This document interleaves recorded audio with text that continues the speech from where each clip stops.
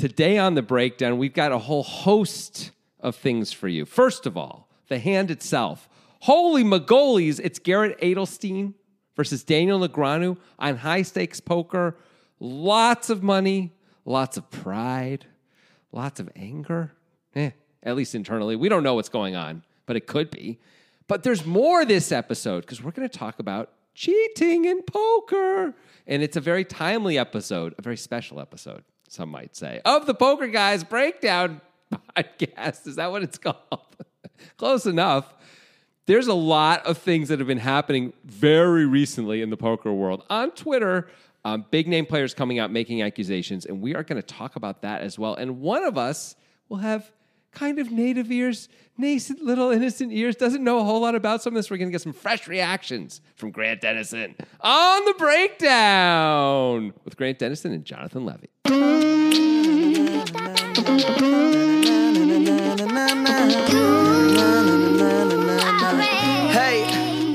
No, I'm not exactly sure what you were referring to with the fresh ears. I do know a lot about the scandals, but I guess there's some stuff that's been going on Discord that you didn't let me look at. That's correct. I prevented you from learning about one thing, which we're going to see. I wanted you to have a fresh reaction to it. I definitely oversold that a little bit. I was fully expecting this. Of course, you do know about all the other stuff completely. Right. And this I intentionally stopped you from learning about. So, in the past, we've done a lot of podcasts that talk about something topical in the poker world. And, as the Poker Guys, the way our workflow works is a little inside baseball, but whatever, is we often record episodes 3 weeks to a month before they actually air. Correct. So then the topical thing no longer is topical, although still interesting, certainly. In this case, with the cheating thing, this feels like a pretty big deal. We decided we wanted to push this one out, so this is coming out on Monday the 25th. We had planned on having other podcasts come out and recording the new ones that would come out later, but now, as it so happens, we recorded a podcast featuring Ali Imsirovic, who is certainly going to be a main character in our cheating discussion. And that comes out on the 9th. And when we recorded that podcast, we were maybe like satellite aware of certain accusations that had been kind of leveled against him and Schindler for a little bit, but in minor ways. But the big time hammers hadn't come down yet. So we didn't even really talk about it then. And we weren't really thinking about that in any case. We're just talking about the poker, which I still think applies in that case. I don't think there was any possible way he was cheating in that hand. And it wouldn't really make any sense to worry about it. But just so everybody knows, it's not like we're unaware of the cheating scandal when that comes out. We just recorded it before it became a bigger deal. Yes. And it's an interesting thing where it's kind of started with this Ali stuff, which wasn't very long ago. Well, it's always been tied to Ali and Jake Schindler, right? And yes. But Ali seems to take the brunt of it for one reason or another. He's slightly more successful, perhaps, in recent years. I think, I'm not sure why that is. I don't know enough about all the inside baseball on that to be clear. But yes, Jake and Ali definitely both taken some hits lately. And that started, but it seems like then today, as we're recording, two other things have happened. Two other players have come out on Twitter and called out other folks. Well, let's keep everybody in the loop here. It's Thursday, April 21st at the time that we're recording here. So plenty of new stuff might have come out by the time this releases, too. Do you want to talk about the Ali stuff first, and then we'll get into it? Let's not spend too much time on that, because there's kind of some chunky stuff to get into. We will. And there's some other... I want to talk about the Cale Burns thing, too, who's not accused of cheating. I want to say that first and foremost. But so Ali Imsirovic and Jake Schindler have been accused of, for many years now, apparently, using RTAs in online poker. Real-time assistance. Real-time assistance, which is basically GTO bots that help you make decisions in real time, which are banned by all sorts of different online companies that run poker sites for good reason. Makes sense. There's further cheating, especially with Ali. He's known to have like a stable of horses that he plays final tables for, right? Yes. So he's like, get me deep and then I'll win the tournament for you. And then they get like a little cut or something. All sorts of multi-accounting things like that. And then, of course, there's like the speculation that he's doing some live stuff, like the thing with Paul Fua, which I think you actually... Oh, yeah, with him supposedly looking at Paul Fua's cards in the Super High Roller Bowl. This is at the final table, I believe, where Ali opened and Fua was sitting on his left, and Fua folds the ace-5 with the ace of diamonds, and somebody calls, I think it's Vogelsang, but I don't remember, in the big blind. And the flop is, I believe I think it's all diamonds, and it's like 4, 6, 7 or something like that. So Fua had the perfect blockers. Exactly. Maybe it was a gut shot and the nut flush draw kind of thing. But Yeah. he had so then Ali bets, Vogelsang raises, and Ali 3 bets like really big. With like a nothing hand? With ace 9, nothing going on, right? And so that was and there's a shot of him where he seems to be looking at Paul Fua's like, sort of hand, but I don't know I don't believe the shot that I saw anyways, and no means like reasonable proof that he could see anything. You could make a case that even if he could see Paul Fua's hand, that he's allowed to see Paul Fua's hand if Paul Fua isn't correctly protecting his cards. Still, he then started wearing sunglasses not long after that, and one could reasonably surmise, whether this is true or not, that he was doing that because some of his friends or someone, or even he himself, saw that like, you can kind of see that I'm doing that, and I don't want people to notice. And then people started calling him out on it after that. Right. And then this all really exploded because of Alex Foxton's accusations of mostly Ali, but also other top pros like Jake Schindler, of using RTAs and calling for a new committee to be formed to blacklist players, which is that call has been echoed by a lot of high stakes pros. Absolutely. Yeah. So that's where this all started. Okay.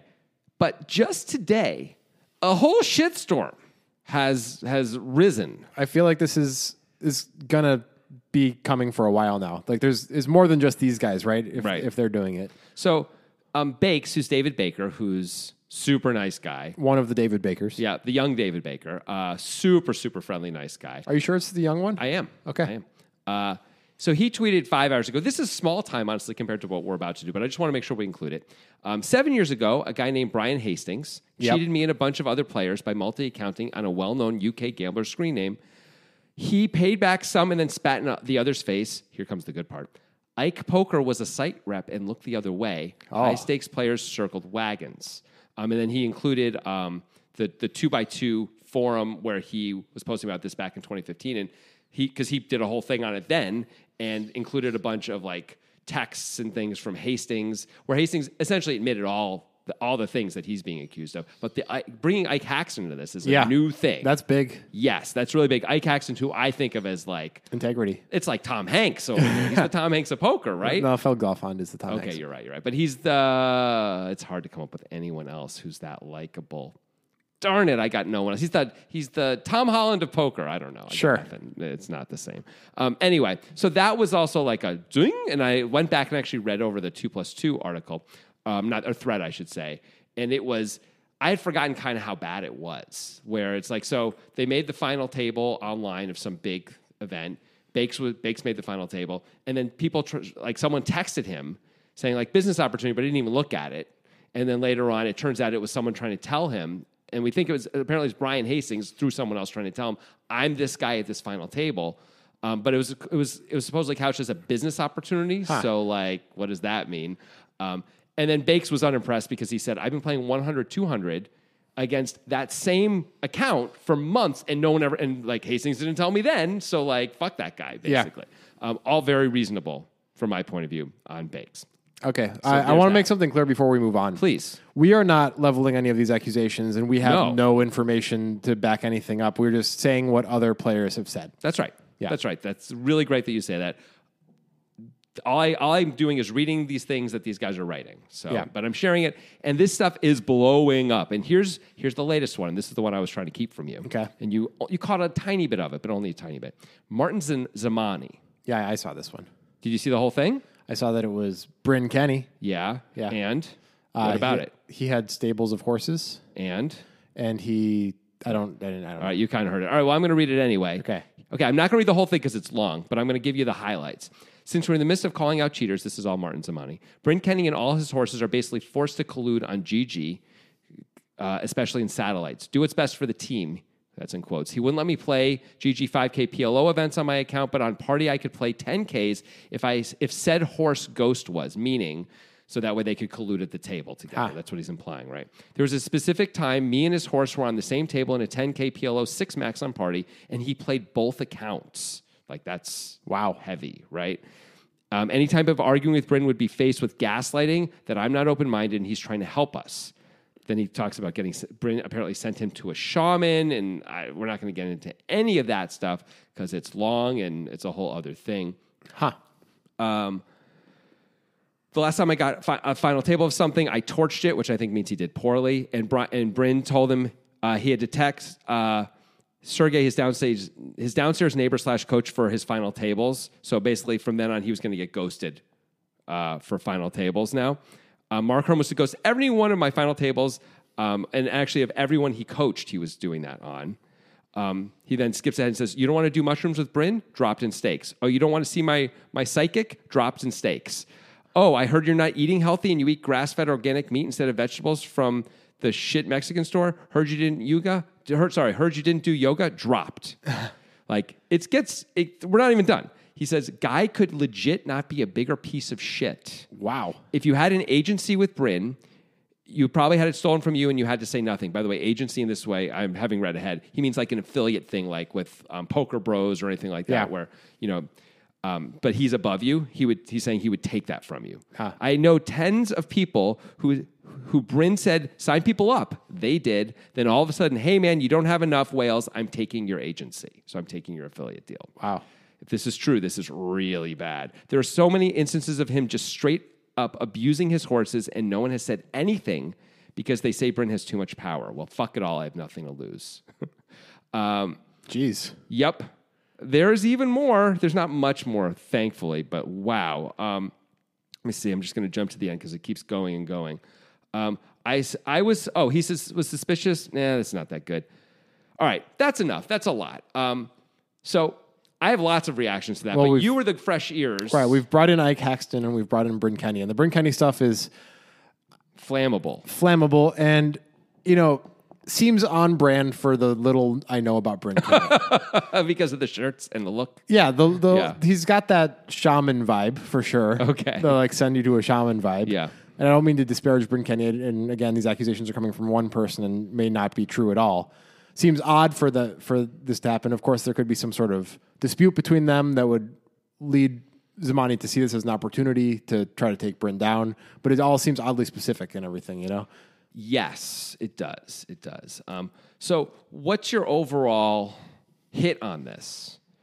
Like, let's assume for a second that... I think, go ahead. I can get myself in trouble here by just piling on people, especially if it turns out that the things that are being said about them are untrue. Yep. But I will say what my hit is, because that's our job here, right? Yeah. It's unadulterated, our minds into your brains, man. We're infecting you with our thoughts, and so let's do it. It's fine.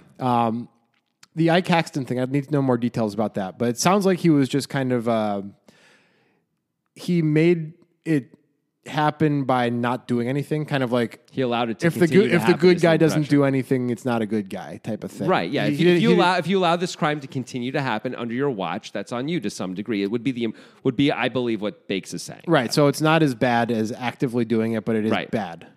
But if you have the power to stop it and you don't... Right. You should do that. I would agree. I don't know if that's true about Ike Haxton. I've never known Bakes to be anything but... I don't know Bakes very well, but I have met him and I have talked to him, and I've never had anything but a good impression with him. But that I also haven't talked to him in years, in fairness. Right. So, yeah, my impression on the Ike Haxton thing is that certainly tarnishes his reputation, but I think it's going to probably wash away with the seawater.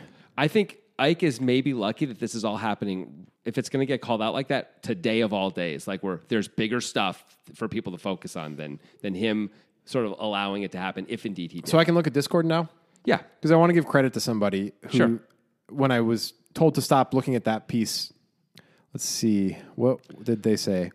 Somebody said, okay, it's Beat Doot Deet, Beat Doot Doot. Sorry, B Doot Doot. This is the important part of this. Yeah. This does feel a little bit like the Me Too movement. Not obviously very different in terms of its morality and all of the stuff involved in it, but how there's just a cascade effect where it's like, oh shit, this guy, oh shit, this person too, oh my god, this person too. Because back in 2016 or 2017, whenever that was, it just felt like there was 3 new celebrities every day who were like, oh shit, that guy did that. Oh God, Well, there's a thing that happens. I think this was true in Hollywood. I think it's true actually in high stakes poker, at least overall, of a culture of permissibility where other people are doing this kind of a thing. No one's getting in trouble. You do a little bit of it. It's fine. No one seems to care. And then it's easy to keep going and going. And then suddenly, it seems like normal. It's just how it's done. Yep. That's not in any way to excuse any of this, to be clear. But I believe that is part of sort of what happens in both these situations, right? Of course, everyone has to take personal responsibility. And if you decide to do something that is unethical, that's always on you, no matter what the culture is around you, to be clear. Yeah. But I think that is part of it. And so that's why there's nothing. It's silence, it's silence, it's silence. And then suddenly there's a wave, a cascade of accusations, right? Yeah.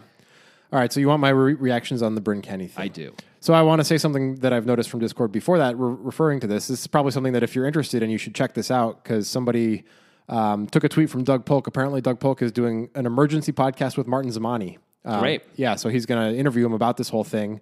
So go check out Doug Polk's podcast on that. I'm sure it should be out by now. Right? Yep, I'm sure it is. Many of you probably already heard it.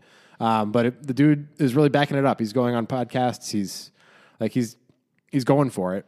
Yeah, I mean, it seems unlikely that this is just something he invented. Right. If it's something he invented, I think we'd hear a loud cascade of people from the other side who are like, I was a Bryn Kenny horse for years and never saw anything like this. And we get a lot of that, then maybe we can start to question it. But if there's silence, that feels pretty meaningful to me. Yeah. Or silence or agreement. That feels pretty, like when Ali was accused and Jake Schindler was accused, the only thing that happened was when people wrote about it, they said, oh yeah, everyone's known about this. Like there was no I can't believe anyone would accuse this guy of that. There's none of that. And that's pretty powerful to me. Yeah. Yeah, there's so much to unpack with this whole thing, right? Because it was self-contained. It was easier to fathom the whole Mike Postle thing, because that's just a guy playing low stakes, cheating in his local card room. Right. Over years he takes $250,000 out of the game. But this hurts the integrity of televised poker historically, right? Because these are our heroes of poker. That's right. And it doesn't hurt poker in general. It doesn't hurt the main event. It doesn't hurt the viability of these types of things.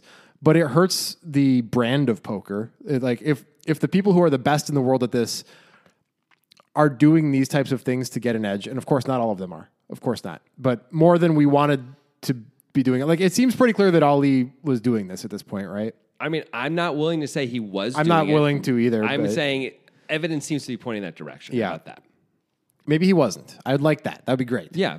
But I don't even think he's denied it yet. Yeah. I mean, it's a weird spot, right? Right. I mean, please continue. Sorry. It's got to be bad for poker in the long run for this stuff to. I mean, the good thing is that this is so inside baseball to the poker community that I don't think this is going to be a story. Like the Mike Postle thing was a story because it was relatable to the John Q public. Well, it's not going to be a story if it ends here.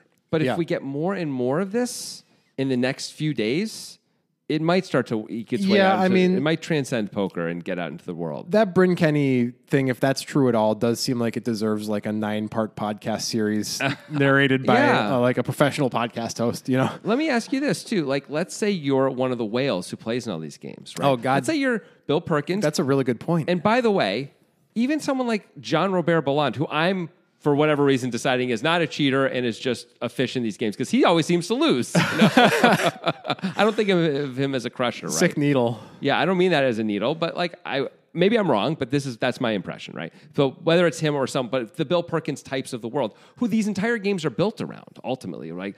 There's very few of these high-end, high-stakes cash games which are just elite players. They do that maybe on TV a little bit, but even then, they kind of have to have at least one or two whales. And in fact, the latest season of High Stakes Poker had Kim Holt, I think was the guy's name. Oh, the casino guy? Yeah, right. And it's they got to have one or two, right? Yeah. Otherwise, why would all these dudes play against each other at these stakes? Some of them want to do it, but most of them wouldn't.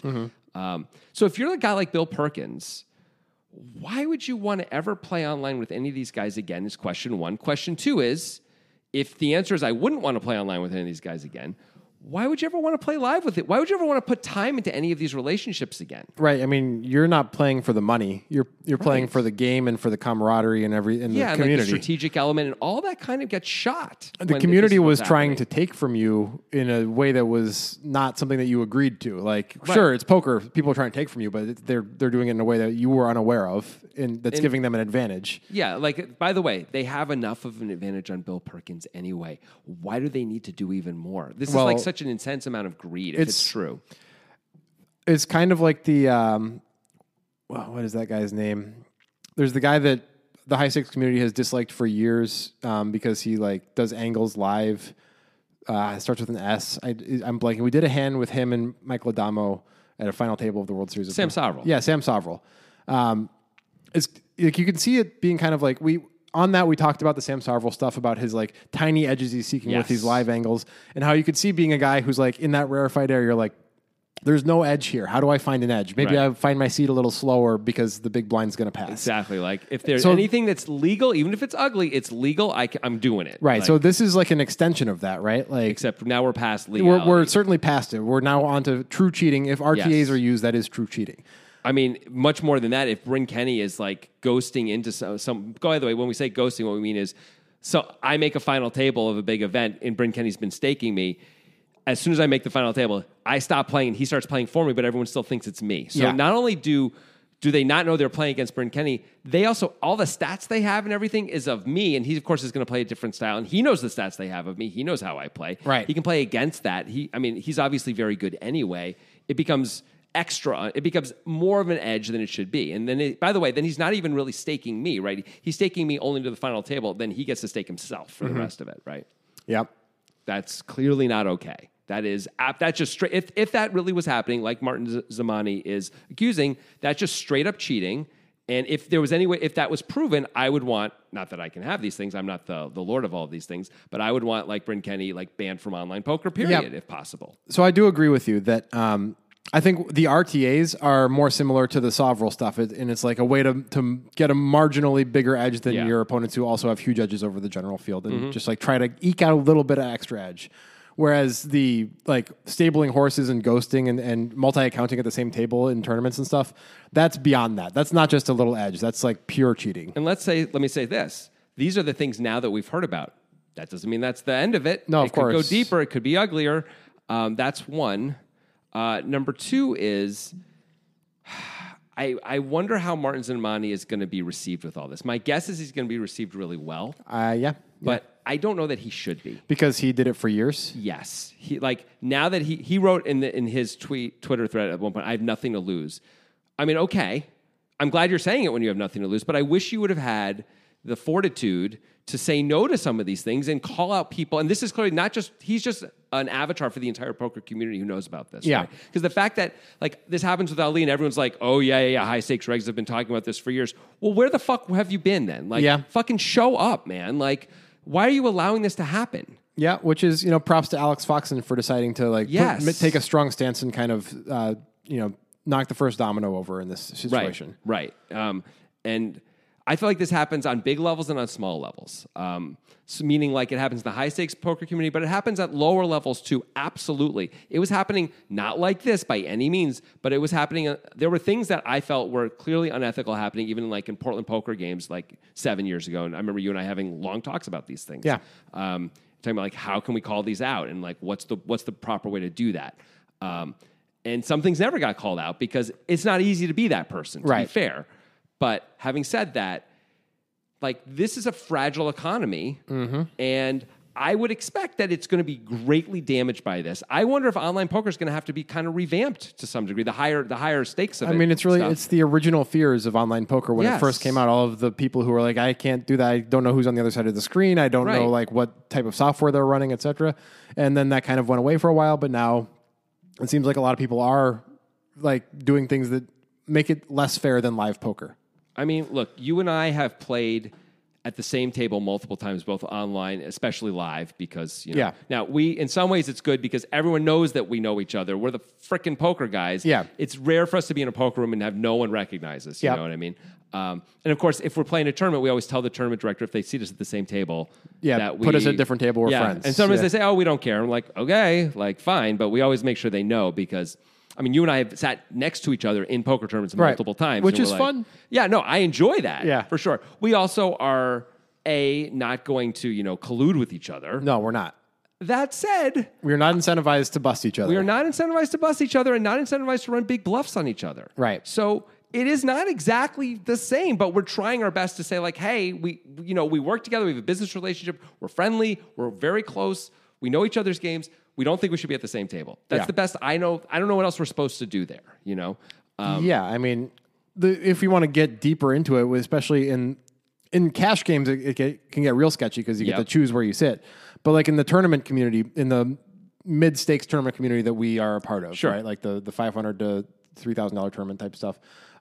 It's if you're seated at a table with somebody that you have swapped with, what are you supposed to do? Like, and we can sit here and pretend that people don't swap. Of course they do. Every pro swaps. Yes. Every single pro swaps. Yes. And many amateurs too. Yep. You know? And like, often very openly, by the way. Yeah, we're open about it. We swap with each other. We swap with Mitchell Towner. We swap with Robert Brewer. When we were down to like the final 5 and the final 4 of the World Series of Poker Monster Stack circuit event in Reno, you and I were both Tahoe. Thank you. Yeah. So we had swapped like not a lot, but we had swapped some percentage, 10% or something. Yeah, something like that. And I'm almost certain that multiple guys at the table also had swapped with each other. Yeah. You know, and like. There are just some weird situations you can be in, you know, very quickly with that. And right. That doesn't feel like cheating necessarily. No, it doesn't, but it's possible we might do things which someone might think are cheating based on that, you know, because the leverage changes. We might make some decisions differently. Yeah, I mean, there's not really a way around it. So this comes back full circle now to the cheating stuff. To the Alex Foxen thing. Yeah, so Cale Burns, who was the third in the awkward triumvirate of Cale Burns, Chrissy Bicknell, and at the time Chrissy Bicknell, and Alex Foxen in what tournament? It was the Venetian, like Venetian. 100K or 200K or something like that. Yeah, and they were at the final table, and there was a decent amount of money on the line. There was like millions. There were three-handed, and you know it's known that Foxen and Bicknell were in a relationship at that point. We've talked about this before in our podcast, and Cale Burns felt it necessary to bring this up. He hadn't talked about it since the event. It's been years. It's been 4 years, but because Foxen was the guy doing all of the leveling and the accusing of cheating, he's like, well, I got to bring this up. You know, like I was the third guy, and they definitely soft played, and that kind of sucked. Now, to be fair, which you brought up before the podcast, Bicknell and Foxen did tell Burns, like, hey, we're in a relationship. We should just do an equity chop. That's the best deal for you. Like, we're not incentivized to bust each other. Right. And Burns turned it down. Yeah. He actually said, even in his Twitter thread about this today, that he should have taken the deal. Yes. I think, and he feels there are multiple hands which are clear examples of soft play. I just don't know how you'd expect those two not to soft play each other if you're him. I don't know. I don't know how. It's just a really weird spot, and I don't know why he would have accepted the deal and think they're going to play super hard against each other. I just don't know why he would ever expect that. Especially, and they were upfront about it. I can't fault them. Now, maybe if we looked at certain hands in depth, we would say, okay, this is like too much. There was the aces versus jacks hands, which I think in almost every case people go bust. But if you're not going to go bust, that's how you don't go bust, right? Like your very serious girlfriend, you know, or your very serious boyfriend in this case, like makes a play on you where he's always going to have it and always having it, quote, in that way means beating pocket aces. And like she knows that about him and she knows their relationship well enough to know he would never ever bluff her in this spot, right? Like that's part of game theory and part of poker. And like I don't know what they're supposed to do. You want to hear some tidbits of what Cale said? Yes. Because he's not being unreasonable about it. Okay, good. I'm aware I'm probably a naive moron for not taking a deal, and it's an awkward situation for them that not many people will ever be able to relate to. My logic at the time was I would be protected by the live stream. If they do anything funny, it will forever tarnish their reps. That's what he thought. Well, I was wrong. Yeah, that was just incorrect. They didn't do anything wildly crazy either, right? I mean, that aces versus jacks hands, I think anyone else against one of them is always all in, right? Like, I don't know how you're not. But if you really, really, really know the other player and you really believe they're never going to bluff you and would never embarrass you, you know, and all that kind of stuff, which I think they both knew and it is reasonable to expect, maybe they play it like that sometimes, you know? Again, I think there is some form of collusion there, but I don't know what they're supposed to do about it, is what I'm saying. And I think it's his fault for them, once they did their best to say, like, dude, like, this is not a fair spot. Let's just chop it. And he didn't want to. That's his fucking problem. Now, what he's asking for, though, is not completely unreasonable. He's asking for something objective. He's asking for arbitration. Right. Yeah. Which isn't crazy to ask for. I would never expect them to say yes to that. No.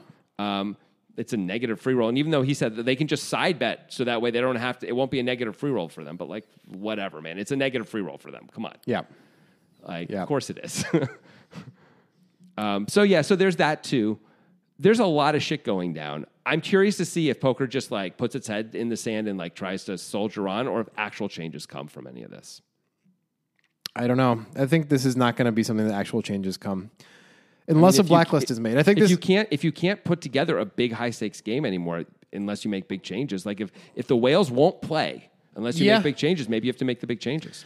All right, so let's get back to the real cheating, not the stuff that's like tough to deal with, the swapping and all that the Bryn stuff. Kenny type stuff? Yeah, the Bryn Kenny and Ali and Jake Schindler stuff. Yeah.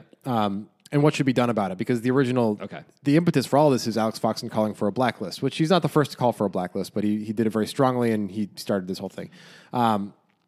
What do you think about the whole blacklist idea? This could go a lot of different ways. I think if you can't prove it, it's really hard. I don't think you can do it, and it's very hard to actually get proof on almost any of this stuff. Yep. So I don't know practically how that could go well. It seems hard. I'm wondering if this is going to be. I'm talking about like poker changing. Maybe it's just the death knell for like high stakes online poker. Because I don't see how you could play high stakes online poker unless you're part of one of these crews. Because how are you not getting taken advantage of? I'd be very concerned about that as anyone who wasn't part of it. I could see it being that, but not live poker necessarily. Because like the thing that Ali did where he saw Paul Fua's cards, which is only alleged anyway. Like you have to first see the cards. Like there's no like planned cheating there. Right. I mean, and the truth is, it's not cheating anyway. Yeah. Really. And it's not Ali's job to tell Paul Fua that Fua's not protecting his cards. Right. I would wish Ali would say something there for lots of reasons. One, just because when you become that person, which I had to learn to become, I used to not say anything either back in the day, many years ago. And then you and Mitch Towner, our friend, were both like, come on, dude. Yeah. I was like, and from then I was like, okay. And it's way better. Yeah. Like you're just a happier person. Mm-hmm. You feel better about yourself. So I've been doing it for like a solid 9-10 years, whatever it is. Not that I very often ever have that option anyway, but like I instantly say it now, like and always say it, and it's better. So like I would hope he would do it just for that. But then the bigger reason I think from the poker point of view is like if Paul Fua feels like someone isn't going to like look out for him in the most basic of ways, that's a billionaire you're probably not going to get in these games anymore, right? Yeah, like, so I guess that could hurt live poker too. Yeah, the high stakes community. Triton, the whole Triton thing is like Paul Fua and company, right? Like. I don't know if that's going to keep going the way it's been going then. Maybe he doesn't care because he's so rich he doesn't care. But I would think the trust in the relationship is the currency that he's getting paid in. And so if he's not even getting that now, wow, that's a big deal. All right, so back to the blacklist. Okay. I think it is very difficult to implement. And obviously, like, there has to be a completely new governing body that is not affiliated with any of the sites or tours that operate, and all of the sites and tours that operate have to obey the governing body. So that's hard to start with. Incredibly hard. Yeah, that's a tough start. But then beyond that, like, what level of proof do you need? What level of cheating are we talking about? Is Ali going to be banned for looking at Paul Fua's cards? That would be ridiculous. He can't be.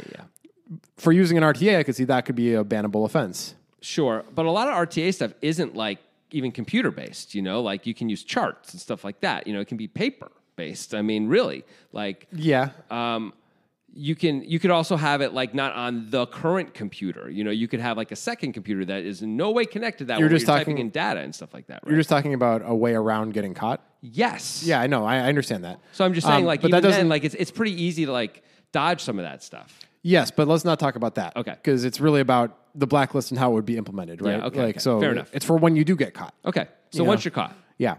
Like what level of cheating do you think deserves a blacklist? One-time RTA blacklist, or is it like he has to be a repeat offender with an RTA? I think it should be one time. Yeah. Like, because let's remember, when you catch someone the first time, it doesn't mean it's the first time they did the thing. It's almost never the first time they've been doing the thing. It's the first time they've been caught. Right. And if you really want to encourage people to not do this behavior, you have to have strong penalties, strong consequences. Saying like, oh, your third time is when we're going to ban you for a year. Well, that's going to encourage everyone to go right up to the line and then stop doing it, right? So the first 2 times are free? Great. Yep. I don't know why you would ever, if you can prove it, that should be an instant banning. Okay, I can agree with that. What about things like the Bryn Kenny thing that is ultimately unprovable right now? If it was able to be proven, I don't know how you could prove that, but let's say you could. What I would hope is that there's a blacklist that was created and someone like Bryn Kenny, if this was true, would not be allowed to play on any major poker sites forever. Or lifetime ban. Or in the World Series of Poker. Or because that's what people are calling for, including all poker tours. EPT, World Series of Poker. Wow. The thing that's weird about this is that a poker room is full of degenerate thieves. Yes, it is. Right? So asking everyone to be ethical Like, you're kind of in the wrong crowd if you're looking for perfect ethics already, right? Mm-hmm. Like, so, like, I'm very aware when I played last weekend, there was someone in the room who I was like, that guy is not okay. Like, that guy's done some shit that's not cool, right? Yeah. And actually, I had two different people. One guy who I was aware is, like, kind of a thief and stuff like that. I'm like, be careful around that person, be aware, blah, blah, blah. But, like, they're not allowed to play poker in the poker room. Like, that seems like a lot, right? Like, it's tough. It's a prickly subject. Now, that's different than cheating at poker, though, right? Yeah. These guys are just thieves outside of poker and things like that. Yeah, no, I think it has to apply to the poker table alone. Yes. Right. So this is a great question. Should Bryn Kenny be banned from all major live events if this was found to be true? If they're like, I say yes. Fuck it. Yes. If a jury, yes, you should. Like, you could do, this is a lot of work, but you could implement a jury system for spots like this where there's no physical proof. But if you have like corroborating evidence from like 12 different witnesses who all say the same thing, I mean, that gets dangerous. Yeah, it does. But it really does. But that's what we do with people's lives in the American judicial system. It is. But it's not. Is that the greatest system? No, of course not. But I'm not sure. Well, that's the best thing we came up with. Yeah. If there was true proof, I would say ban him from everything forever.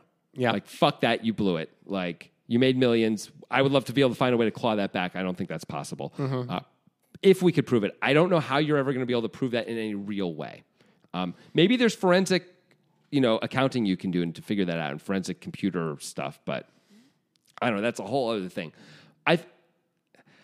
I think what's really going to happen is people won't get banned, but the high-stakes games are going to really lose a lot of their juice. Yeah. And that's going to make the whole poker ecosystem different as a result, because those games are kind of what a lot of the whole ecosystem runs on, Like, because those games exist, guys like Tom Dwan, Bryn Kenny, whatever, they play in those games instead of lower games. Everyone gets knocked down a peg or two, if it goes that way. And, whatever. That's just the way of the world, I guess. Those games maybe shouldn't have existed anyway if they were cheating these fucking guys. Anyway, yeah. I really wish this wasn't the case.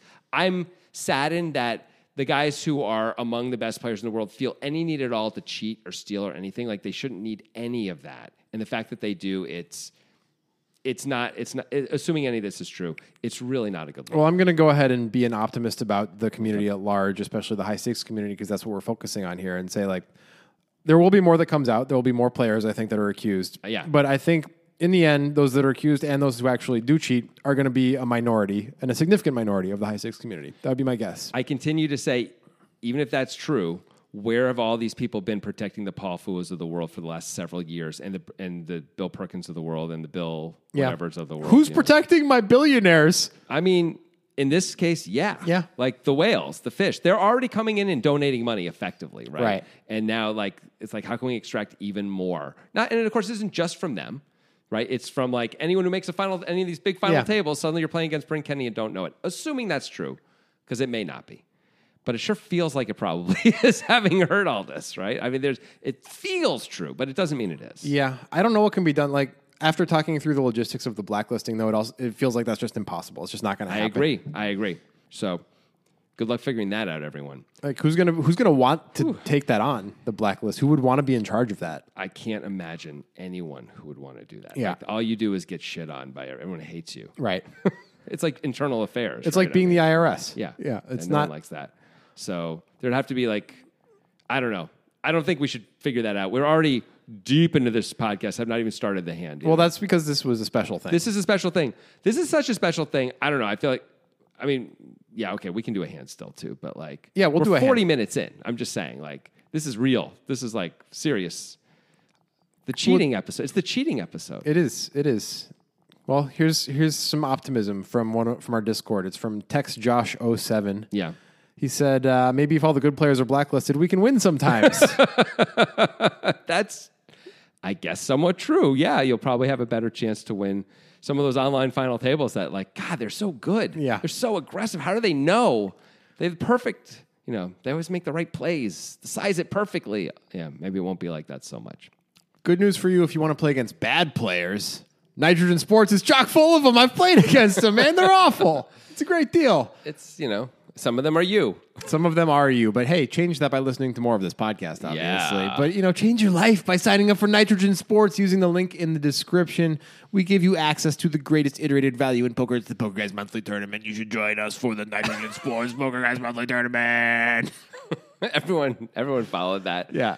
I was doing a voice. Yeah, it's weird to do the ad, and anyone who already knew what you're saying, and because they could understand it because they've heard it so many times, probably it's not as important for them to hear it as the new people who wouldn't have been able to follow that. It seems like I'm hitting the perfect middle. Maybe you are. Which is something you might want to try to do on Nitrogen Sports, by the way. Because they have sports betting. They do have sports betting. They have casino games. They have all sorts of joyous occasions. Joyous occasions? Like quinceañeras. That is a joyous occasion. Yeah. Your Sweet 16. Yeah, another joyous occasion. But it's not like my super Sweet 16 with all the rich people and they're all dicks about it. It's not like that. It's like It's like a nice, humble Sweet 16 of like a family that really put a lot of time and effort. They did a lot of DIY crafting for the Sweet 16. Yeah. Nobody was hired for the event. Mom put in so much work. Just show up. Cousin Josh, just show up. Yeah. Do you know how much work your aunt put into this? Poor Cecilia. In her Sweet 16, she's had a rough high school Cousin time. Josh? This is a quinceañera, right? No, this is a Sweet 16. Oh, this is a Sweet 16. Do you know the difference? I hope you do. Please say you do. I don't. A quinceañera happens at what age? Let's try 13.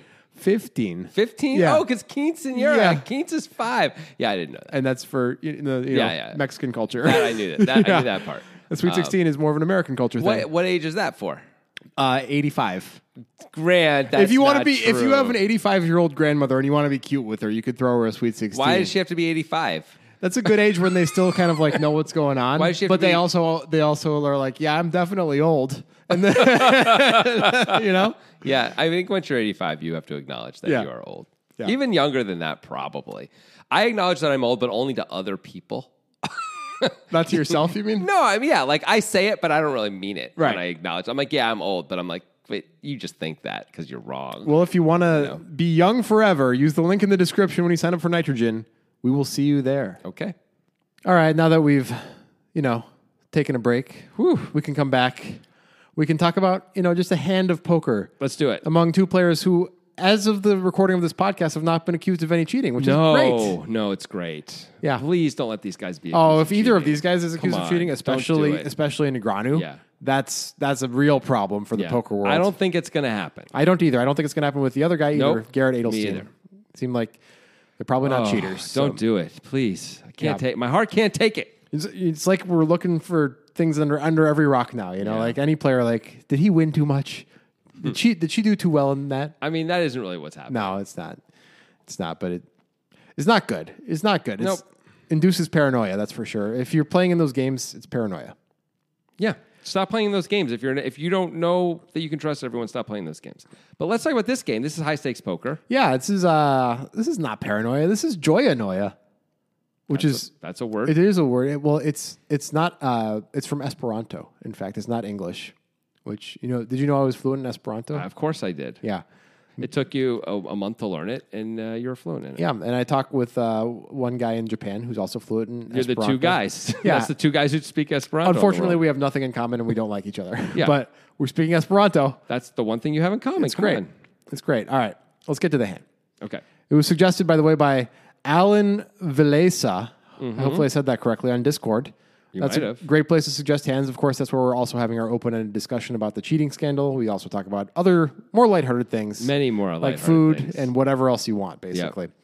Except for a few banned topics, which we don't want to talk about. So Garrett Adelstein. Yes. Always has $1.7 billion in front of him when he's playing poker. This time he's got $565,000. I didn't see what the blinds are, but he opens to 3,000. So it's probably like 800, or there's a straddle to 800, or maybe even 1,000. Yeah, I would guess it's probably 500, 1,000 without knowing anything. Okay, so we're playing high stakes here. Yeah, we are. 565. Garrett's got ace of clubs, 7 of clubs in the hijack. Yep. Opens to 3K. Okay. D-Negs D-Negs is in the cutoff. He's got a paltry 219,000 in his stack. Embarrassing. Why is he even in this game? Embarrassing. It is embarrassing. He's got 2 red 10s. He's going to 3-bet to 10K. Cool. Nothing to say here, right? Nope. I mean, he could call, but it's fine to 3-bet. Yep. Back to Garrett. What is your preferred... So first of all, everyone else folds. Of course. Back to Garrett. Yeah. What is your preferred action with ace 7 of clubs in a spot like this? if we were even just like one spot further down, I feel like this is a really straightforward. We 4-bet a lot. If it were cut off the button? Yeah, like we 4-bet that a fair amount, I would think. A lot is still maybe like 40%. Do you have any flats? I think we can have some flats, but I don't love it. But I think we can have some flats here. It's $7K to win. In fact, we're getting like 2-1 to close the action. We're out of position with a hand that doesn't play great out of position. No. But we're deep enough that it's probably okay. It can't be the end of the world to fold this hand sometimes too with ace-7 here, right? Yeah. So I think all three are reasonable options in Garrett's spot. I wouldn't want to be 4-betting that often with this. I would probably just fold a bunch and call some and 4-bet a little. Yeah, so maybe on any given day you choose a suit and you just do one of the 4 suited combos of these types of hands for 4-bets against a player like Negreanu in a spot like this. And maybe I call with one of the other suits and fold the other two, something like that. Yeah. Well, Garrett chose clubs for the 4-bet. Okay. Yeah. So he's going to 4-bet. Okay. He's going to make it 40K. He's got a blocker. It's fine, I guess. 4x Negreanu's. Is Negreanu 3-betting light very much, though? I don't know, but I know that Garrett doesn't give a shit. That's clear. Yeah. If Negreanu's not a light 3-better, I like this play a lot less, I got to say. I do too, but I think this is part of Garrett's metagame in general. It's like, why would you 3-bet me? Like, what are you doing, you idiot? Like, this is going to happen to you. What are you going to do with your stack when I make it 40K? Congratulations on your spot, buddy. Right. Like, have fun. I guess you could have aces. It's hard, but you could. Yeah. Otherwise, you're never loving it. Yeah. Right? Yeah. So I think a big part of Garrett's game is just always threatening, right? And it's because he actually has it in him to do this. Yes. A lot of players do not. Correct. I guess also from Garrett's point of view, making plays like this get you invited back to high-stakes poker, right? Which probably is at least a little bit of, that's probably important to him. It probably is. There's some value there, but the amount of money that's getting thrown around in the games that Garrett is playing, like I think any sort of appearances are not really that even long-term expected value for him as far as branding and stuff. No, I agree with that. I just mean like he tweeted about at one point like how like his dream to play on high-stakes poker at some point with Doyle Brunson. He finally got to do it, and he like, couldn't imagine ever something like that happening. So like there might be something happening. That was everybody in 2006's dream. Yep. Who played poker. Really was. Yeah. Anyway, so he 4-bets. Yep. 4-bets to 40K. What do you think about the sizing? I think it's fine, actually. That's putting in like almost a fifth of Daniel's stack if he calls. Yeah. Like you're sort of leveraging the hand where you expect Daniel's not going to have that. I mean, Daniel's going to have some calls. First of all, he's Daniel, so he likes to call. Second of all, he's in position. He's getting a reasonable-ish price, but not an amazing price to call. He's not even getting 2-1 to call. Yeah. So you might fold out some of his hands. If Daniel got cute with, like 5-6 suited, which he can do sometimes, he might just throw that away here. Yep. I think he would, yeah. Suited aces, he probably just throws away now. Yeah. Anything that was good but marginal, like the ace jacks or ace tens of the world that he decided to play, as a 3-bet, like he may just throw those away too and only really continue. I think he's only continuing with good hands, or maybe he loses his mind once in a while. But I don't think if Daniel's the guy who ever 5-bets light. I'm sure he does it a tiny bit, but he's not that guy, right? Maybe this is part of why Garrett feels he can do it too, is he's not getting 5. Like if Daniel Negreanu 5-bets him, it's a monster, and we got a little unlucky. I mean, it doesn't really... Oh, you mean like it's going to happen with less frequency? Yes. Yeah, because it doesn't matter if it's a monster or not, because you're going to fold. It's incredibly rare. So we win a bunch now, and then we get more opportunities to win on the flop than against maybe some other players. Yep. Like Vanessa Selps, who absolutely might 5-bet us with Jack-7 off, as we know. Well, here's a point in favor of Garrett's strategy. What are you supposed to do now as Negreanu? This is immediately just an uncomfortable spot with tens. I mean, I think we have a clear call. Yeah. I don't know what else we can do. Call and hope. We're in position. We trust ourselves, and we might be way behind. It's a 2-1 SPR if we call. Yep. Garrett absolutely has 2-1? Yep. Or no, 1-2. No, 2-1. No. Yeah. Oh, you're right. It's like we have like 180, and there's like 90 in there, right? Okay. Fair enough. It's a little bit better than a 2-1, like 2.1. 2-1, yeah, or whatever. Okay. But we have the kind of hand that can, handle that. I assume Garrett's doing this with ace king, at least a fair amount of the time. I assume Garrett's doing this sometimes with other aces and other hands that we are ahead of. Yeah. We're definitely crushed sometimes too. But we get to play in position, and, the thing that gets weird is if we flop like, if the flop is Jack 7-4 rainbow or something, and he continues, or suited, even 2 of a suit, and he can. I guess we have to call a lot once at least and see what happens on the turn, and hope Hope we don't get just pushed off these tens, which can happen, of Yeah. course. But I don't know. 5 betting seems really wrong with this hand, right? I agree. I think we have to flat basically our whole range that's continuing. Maybe we can shove aces and kings sometimes. I mean, if we don't have any bluffs, then we probably have to flat our whole range. Yeah.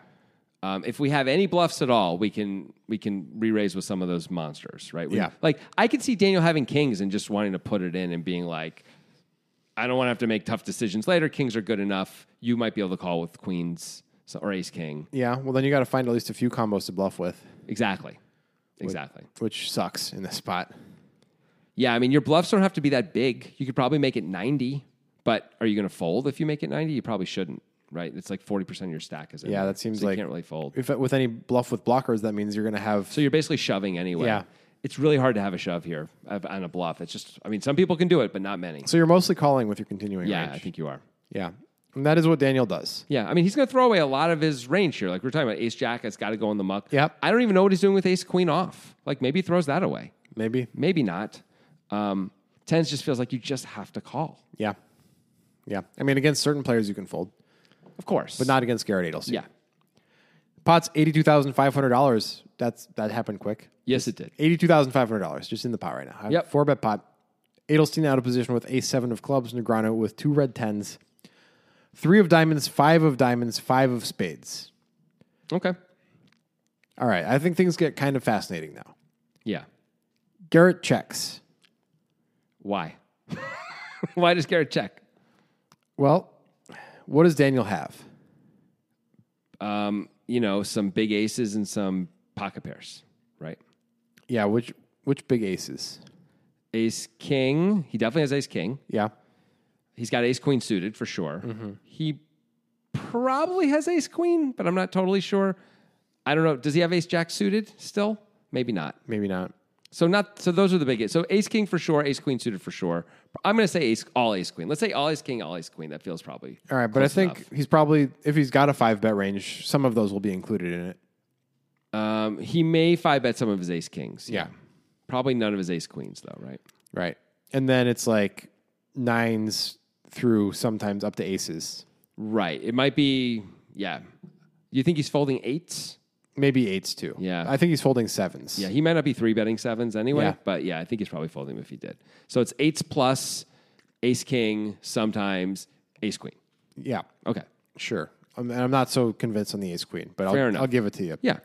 Okay, so you're saying why would we bet if that's Negreanu's range? Because he's probably calling with all of it? Is that He might not be calling with some of the ace highs, but he's going to call with all the pocket pairs. Of course he is. Yeah, and there's a lot of like ace 9s, 10s, jacks, queens, kings, aces. If he's got most of those combos, we're up to like 36 is the total amount, but he's maybe got 30 of those combos that he's not folding. And then how many ace king and ace queen combos does he really have? If he has 32 combos, that's great, but I don't know if he really has that many. I would just assume as Garrett that like we're not going to get Daniel to fold on the flop. Like even if we're going to bet this, we're not. It's about telling a bigger story, right? And Yeah. it's like when we put in the 4-bet, a lot of the time we probably want to be able to go. We assume if he calls, we're going to bet the flop and have to get him to fold on the turn. Like if we're bluffing. Yeah, but maybe this is not the type of board to do it on Why not? because it's too polarizing. It's too easy for Daniel to continue. We have kings and aces so much here based on our 4-bet, right? And queens. Like those are the and like, yeah, okay, we can have ace king too, but like we have a lot of big hands. Wouldn't those hands want to continue here? I feel like they would. Wouldn't aces want to bet here? Daniel can have jacks. Yeah, I mean that's a fair argument, but let's say for the viability of actually getting him to fold, Yeah. maybe this is just a negative event board. Okay.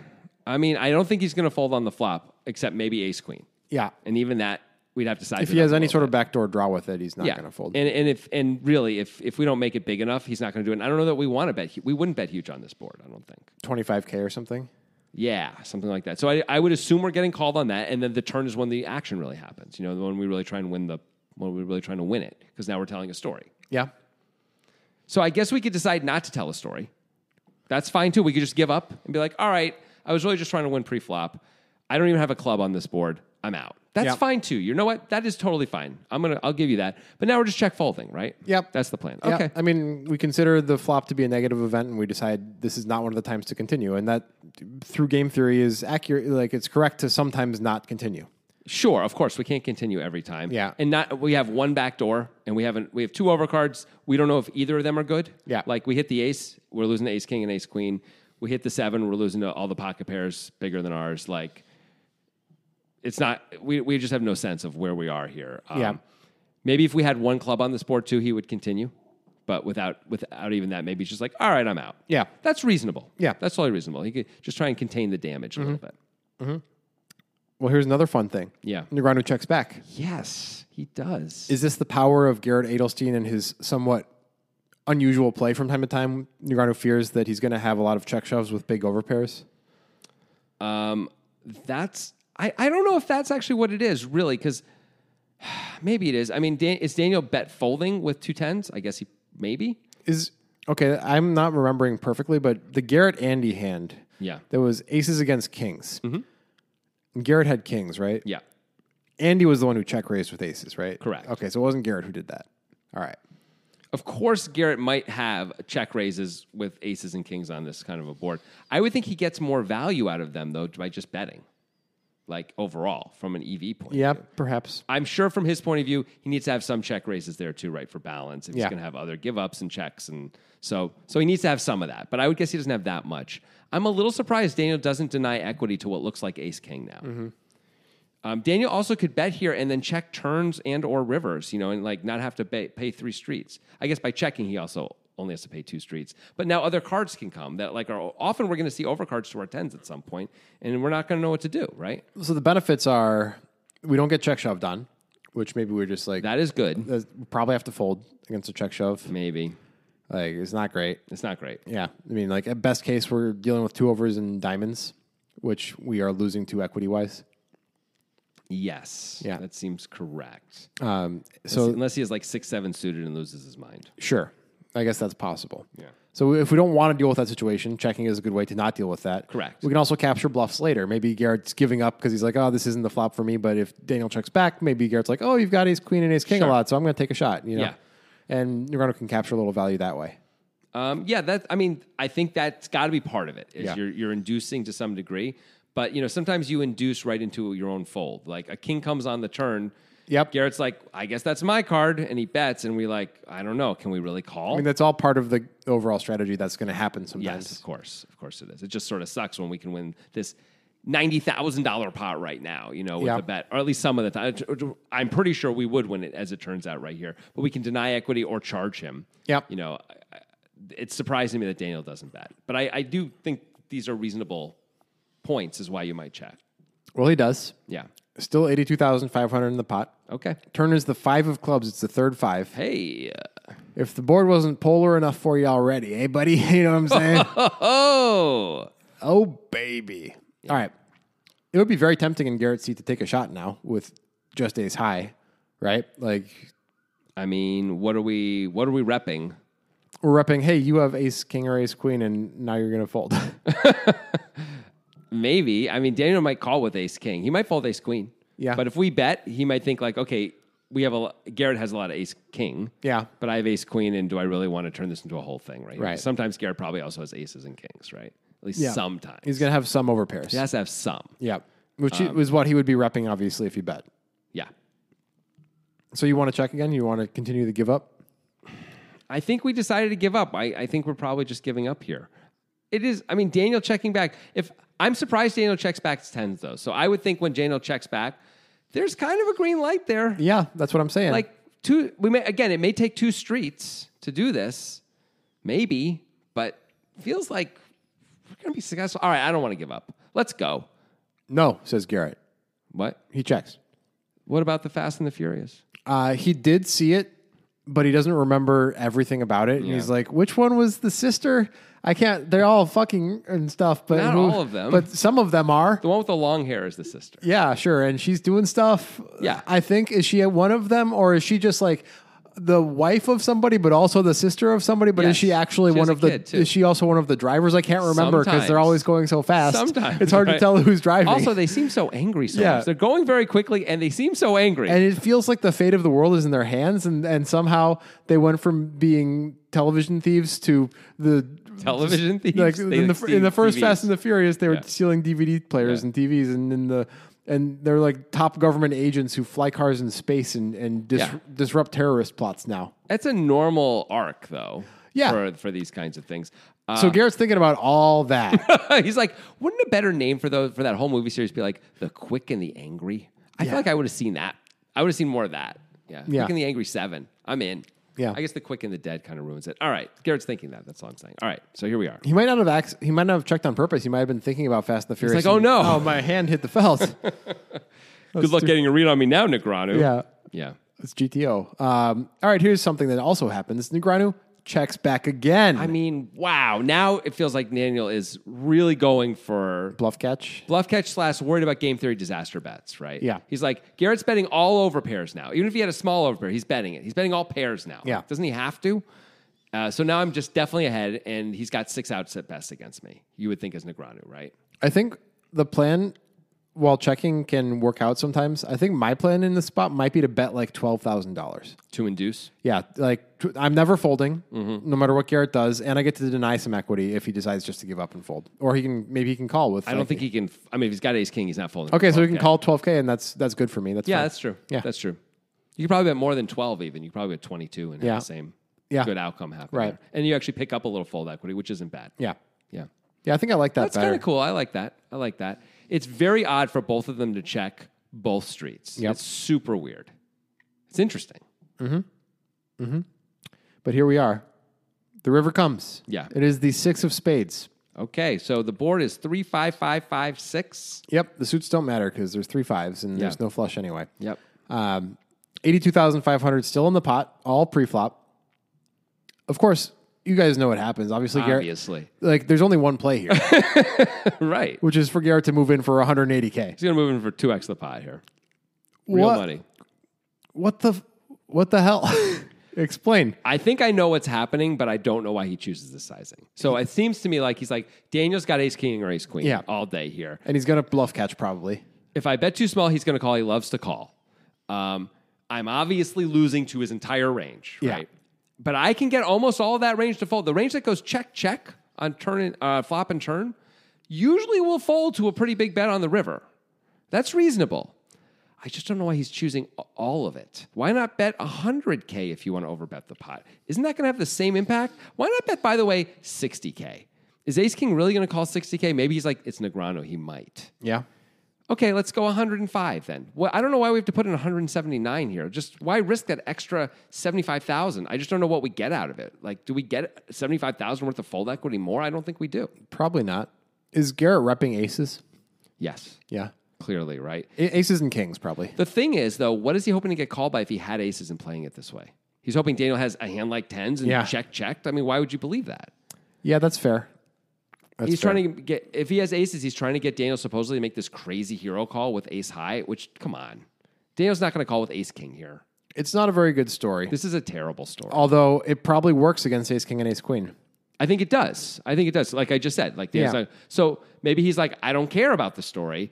All I need to do is fold that ace king here. That's all. That's like ace king and ace queen is what Daniel has almost entirely. Who cares about the rest of it? Yep. I still don't know why we need to bet this much to do that. I hear you. Bet 110. Save $70,000. I don't know. I'm that guy, Let's save that 70K every time it doesn't work. And it looks slightly less desperate than the shove, which has got to be good. I definitely hear you. All right. Well, Negreanu doesn't have ace king or ace queen. Right. And it's pretty transparent. Is this just an easy call with tens?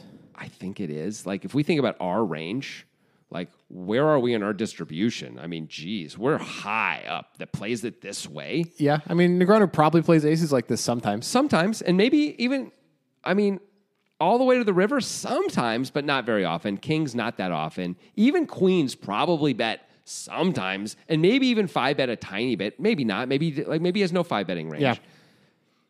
But even if he plays queens just like this, 100% of the time, this is the third best hand we can show up with, mostly, with a little bit of aces and kings in there, right? This is just an easy call. We have so much ace king, so much ace queen comparatively. Do you think that this is a better hand to call with than kings? Because we unblock ace king. Yeah. I don't know that Garrett would really do this with ace king, except to get him off the chop. Exactly. Right? Exactly. Why would he bet so much to get him? Oh, why is he betting so much anyway? I don't understand. Is it a better hand than kings? That's a really interesting question.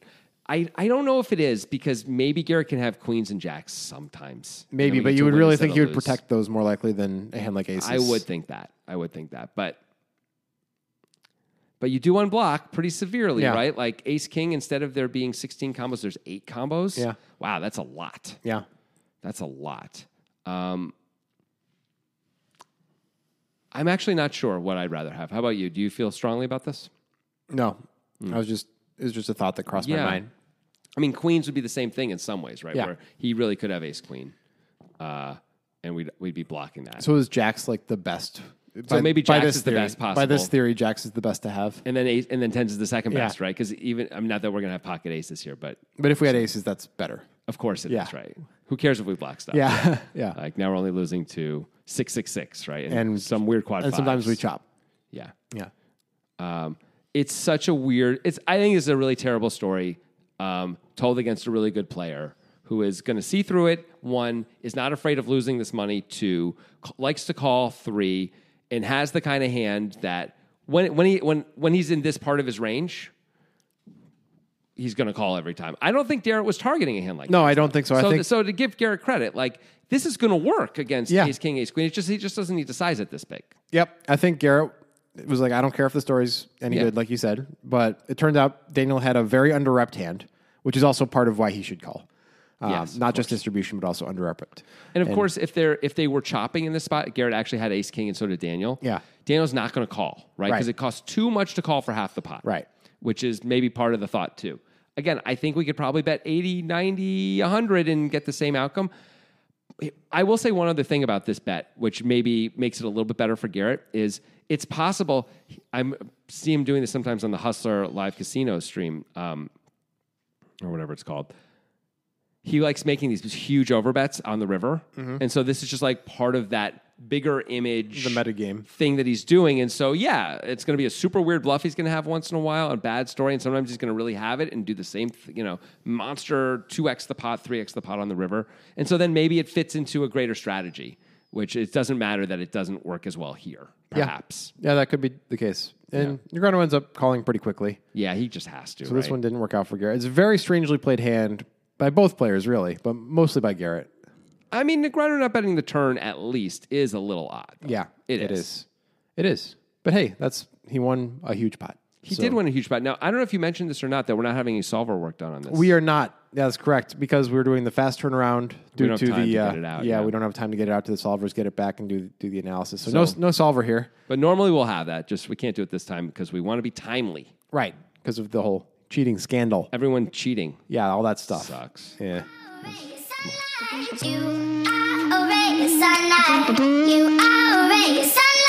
Music is my sunlight, and all I need is one mic, and I can show every single MC how it's done right. Every time I come by, I'm bound to leave them tongue-tied. I'm sipping on liquor, a quitter is what I'm not. We got one life, and I took a minor break, but I'm back to claim the throne, and gonna be traveling the globe, and still have time to